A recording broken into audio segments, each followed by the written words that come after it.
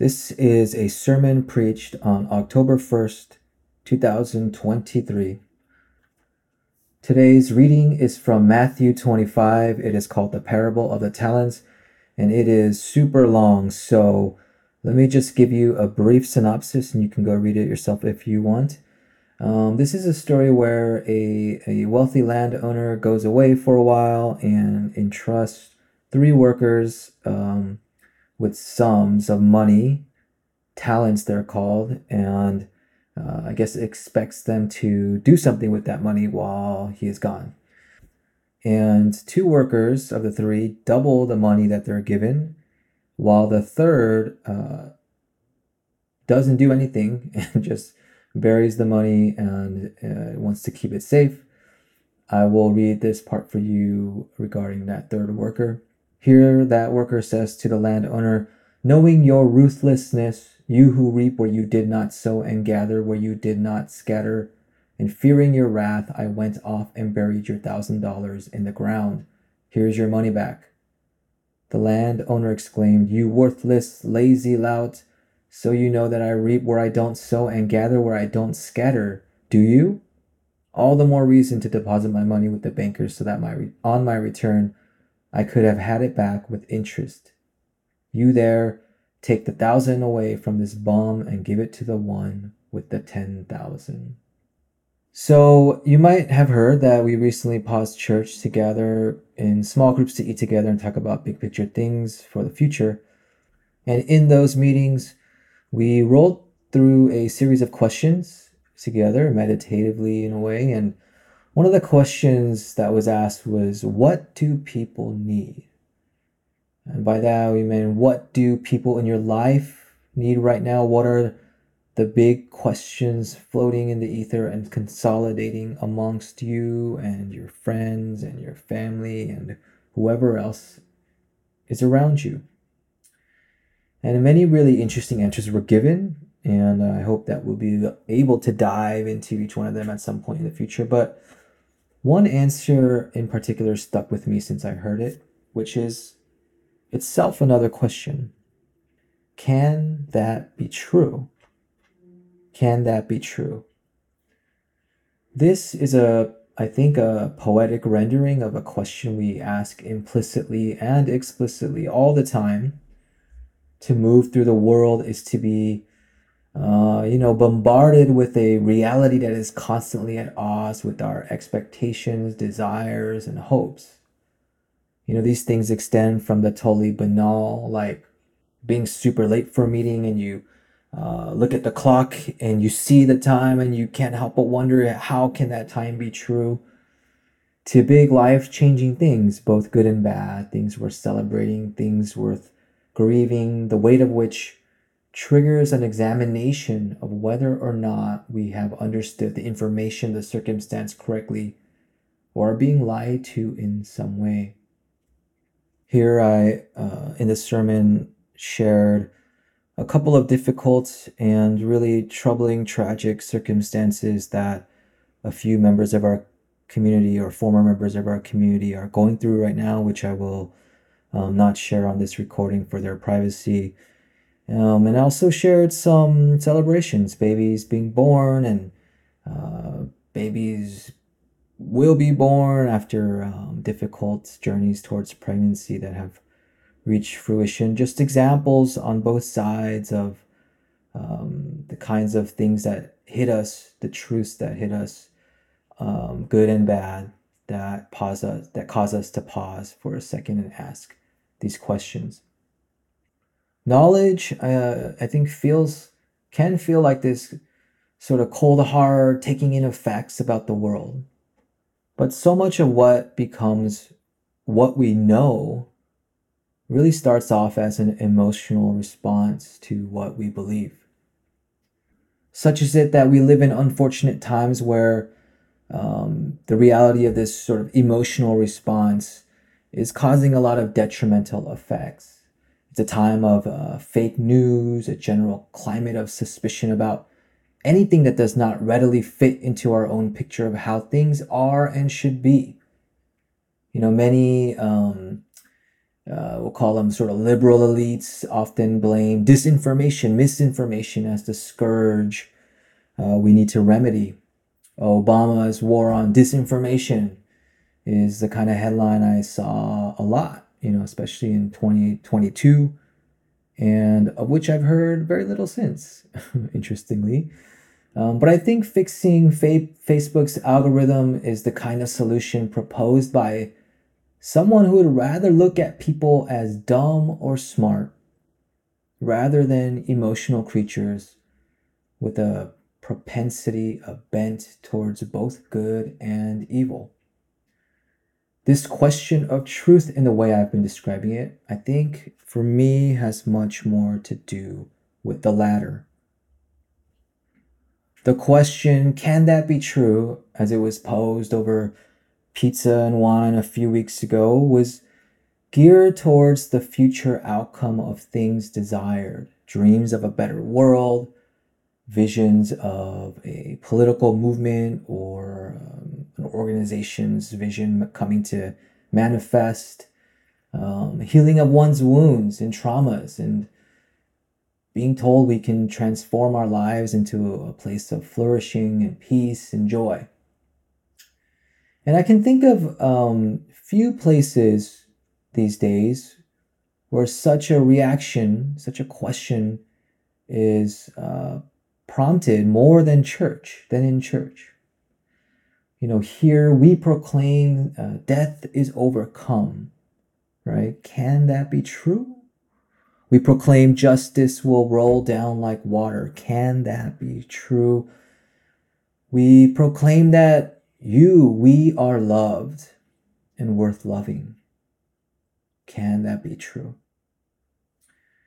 In this sense, I'm sorry to break the news. You already knew in your heart that this question is unanswerable in many ways, in most ways. There's plenty of evidence on every side to say yes or no. History has many victories, many defeats, many in this world who find love and heal, and many who find only despair and death. Who can say yes or no, or maybe, or when, or how in a way that could totally guarantee anything for any of us? That we ask the question is symptomatic of a way we render reality. Think here of the way a child grows, quote unquote, into asking such a question as their reality slowly, surely, and I would say maybe unfortunately, comes to look a lot like our adult versions. In light of this, I'm wondering if we ought to be asking something else, something more like, do you want it to be true? I think this kind of question travels more along the lines of what God might be asking us.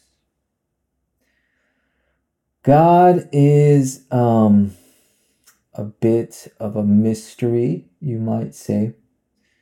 And it'd be, of course, a whole other talk to go through all that right now in detail. But let me just say one way to think of God, not understand God perhaps, but to think of God is to describe God as all possibility and all truth happening all of the time.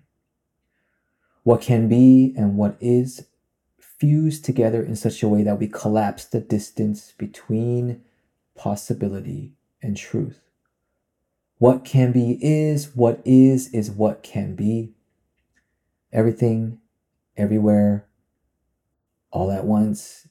To borrow the name of a movie I've never seen, to be honest, but here is quite good. Death has been conquered, and yet all around us, death still stalks us. Justice is being served, and yet all around us, injustice is the law of the land. So much of Christian thought, and if our culture's current obsession with the multiverse is any indication, thought in general is about wrestling with this collapse of time and space, where what we want and what we have is here and it's not. which again leaves us not with the question of whether or not something is true, but rather begs us to examine our relationship to that truth. Today's reading, the parable of the talents, is a really complicated one. At first glance, we might see a depiction of a mean and vengeful God who punishes those who do nothing, which, I would understand why people would read it that way. I think it's a fair reading and perhaps worth exploring why a mean and vengeful God is so disconcerting to us. But digging a bit more, we might see a story about a relationship of mutual trust that has been betrayed. The landowner trusts the workers with a great sum of money. A talent, which, as I mentioned earlier, is the name of the amount of money given.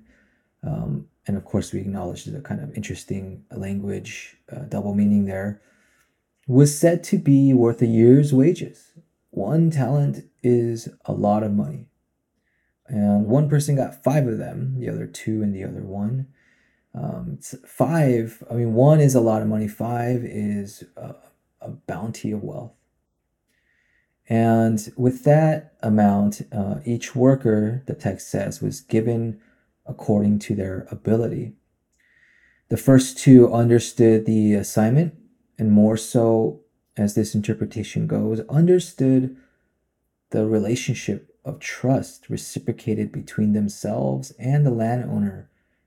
And in that trust, they felt safe to take risks to grow what they had been trusted with. But the third person seems to commit 2 mistakes here. The first is that they let themselves be ruled by fear of the unknown, fear of risk. But more interestingly, their second mistake is to misread the nature of the landowner, their master. Knowing your ruthlessness, you who reap where you did not sow and gather where you did not scatter, the worker says, I didn't want to lose the money. To which the master or the landowner interestingly replies, so you know that I reap where I don't sow and gather where I don't scatter, do you? So you think that's who I am, do you? That's how you see me, the master seems to ask. If you really thought that, you'd have acted differently. Now, if this parable is to be read as, a pretty straightforward allegory where God is this landowner and we, the people, are the workers, then as one commentator writes, the criterion with which God will make an accounting then is not the ability to attain a return on investment. It is in the ability to transform a fearful orientation into one of trust, to move from terror to faith. This is a fairly common reading of the text, and I think a fair one, that asks us to question how we view God, as many do view God as this ruthless figure full of wrath, and also understand the work we are called to do to take risks with what we have been given in life in order that we might grow God's vision here on earth. By this understanding, the question of do we believe plays out in what we do with this life we are given. But like I said, this is a complicated parable. Another commentator asks us to consider the system under which this parable plays out. Land-owning masters and servants and slaves and farmers under them who work the land and so on. Jesus, as the commentator wonders, is perhaps the third servant here, thrown out for refusing to play by these terrible rules. I am, not super convinced of that interpretation, but I think it's worth thinking about and sitting with. I also think it's worth being open to the possibility that this parable is about the workers and owners as a system. Who owns the means of production? A parable about money and exploitation. Here I was reminded of something that has been making the viral rounds these days, the United Auto Workers strike. And this is the thing that was going viral is this excerpt from a speech by the president of the UAW, Shawn Fain. I'm going to read a portion of it for you here. People accuse us of waging class warfare. There's been class warfare going on in this country for the last 40 years. The billionaire class has been taking everything and leaving everybody else to fight for the scraps. When I talk about that, it reminds me of one more piece of scripture, Matthew 19:24. It is easier for a camel to pass through the eye of a needle than for the rich man to enter the kingdom of God. Why is it easier for a camel to pass through the eye of a needle than for a rich man to enter the kingdom of God? I have to believe that answer, at least in part, is because in the kingdom of God, no one hoards all the wealth while everyone else suffers and starves. In the kingdom of God, no one puts themselves in a position of total domination over the entire community. In the kingdom of God, no one forces others to perform endless, back-breaking work just to feed their families or put a roof over their heads. That world is not the kingdom of God. That world is hell. Living paycheck to paycheck, scraping to get by, that's hell. Choosing between medicine and rent is hell. Working 7 days a week for 12 hours a day for months on end is hell. Having your plant closed down and your family scattered across the country is hell.